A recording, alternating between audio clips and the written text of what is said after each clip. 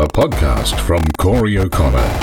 Hi and welcome, this is Corey. More on Elon Musk. Yes, isn't he? BBC News has published a story that claims the social media site owned by Musk, Twitter, is unable to protect its users from trolls under his reign. That's the message according to Twitter insiders. Must be a whole lot of fun working at Bird Central these days. Well, for those who still have a job there. I'll have info on an employee who had to tweet Musk to see if he was still actually employed there. True story. You can't make this up. So it seems that Twitter insiders have told the BBC that the social media giant is no longer able to protect users from trolling, state-coordinated disinformation and child sexual exploitation following layoffs and changes under owner Elon Musk. Exclusive academic data plus testimony from Twitter users backs up their allegations, suggesting hate is thriving under Musk's leadership, with trolls emboldened, harassment intensifying, and a spike in accounts following misogynistic and abusive profiles. Current and former employees of the company have told the BBC's Panorama program that features intended to protect Twitter users from trolling and harassment are proving difficult to maintain amid what they describe as a chaotic working environment in which Musk is shadowed by bodyguards at all times. They've spoken to dozens, with several going on the record for the very first time. The former head of content design says everyone on her team, which created safety measures such as nudge buttons, has been sacked. She later resigned. Internal research by Twitter suggests those safety measures reduced trolling by 60%. An engineer working at Twitter said nobody's taking care of this type of work now, likening the platform to a building that seems fine from the outside, but inside it's on fire. Not surprisingly, Twitter has not responded to the BBC's request for comment. The BBC's disinformation and social media correspondent, Marianna Spring, and her investigations have also revealed concerns that child sexual exploitation is on the rise at Twitter and not being sufficiently raised with law enforcement. The BBC correspondent said abuse on Twitter is nothing new for her. She's a reporter who shares her coverage of disinformation, conspiracies and hate there. But throughout most of last year, she noticed it steadily lessened across all the social media sites, and then in November, she realised that it had gotten worse on Twitter again. The BBC's Panorama investigation on how Elon Musk's ownership is transforming one of the world's most influential social media sites recently aired on BBC One in the UK. Unfortunately, being in Australia, I can't view that, but I can imagine what it contained. There is more on this story from BBC News in the show notes.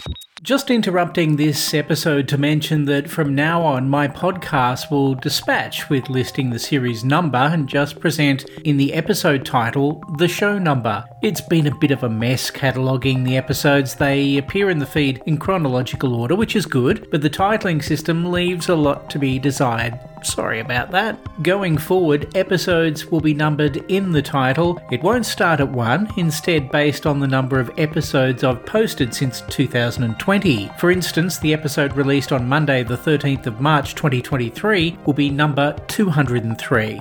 So I guess happy 200th episode. Better late than never. Now back to today's episode.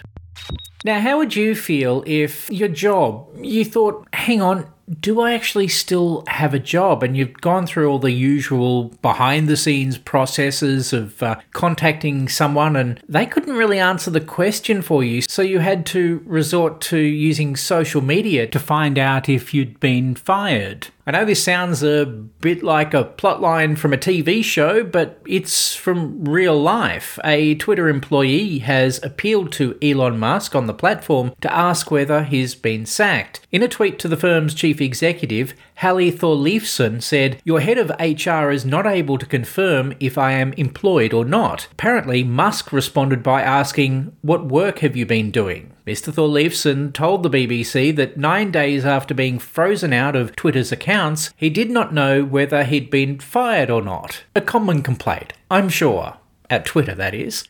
After a series of follow-up questions and answers with Musk that read like a live interview for his job, Mr. Thorleifson said he had received an email confirming that he'd in fact been sacked. Twitter did not immediately respond to the BBC's request for comment. Surprise, surprise. The 45-year-old senior director in product design for Twitter, Mr. Thorleifson, has told the BBC the ambiguity around his job was strange and extremely stressful. It seems that shortly after that exchange, Mr. Thorleifson said that Twitter's human resources department had contacted him and said that he'd been fired. The exchange was widely shared on Twitter, with Musk wading in with some replies. In yet another example of bad management, Musk went on to criticise Mr. Thorleifson, saying the reality is that this guy, who is independently wealthy, did not actually work, claimed as his excuse that he had a disability that prevented him from typing, yet was simultaneously tweeting up a storm. Can't say I have a lot of respect for that. Well, I can't say I have a lot of respect for Elon Musk. The Iceland-based entrepreneur had sold his company, a creative design agency, to Twitter in early 2021 after founding the firm in Reykjavik in 2014. As part of the acquisition, he became a full-time employee at Twitter. Mr. Thorleifson told the BBC he decided to sell for a number of reasons, but one of them is that he has muscular dystrophy and his body is slowly but surely failing him. Last month, Elon Musk appeared to fire another 200 employees. It means that Twitter now has just over 2,000 workers, down from approximately 7,500 in October 2022. There is a link to this story in the show notes. It comes from BBC News Online, where you can see the stream of tweets between Mr. Thorleifson and also Elon Musk. Thanks for listening to this episode. Before you go, I would be grateful if you could follow my feed if you haven't already, particularly pressing that follow or subscribe button on Spotify and Apple Podcasts. It can really help me out. Showing your support of my work also helps you to be notified when new episodes come out. One last thing, please bookmark my website, CoreyO'Connor.com/pod.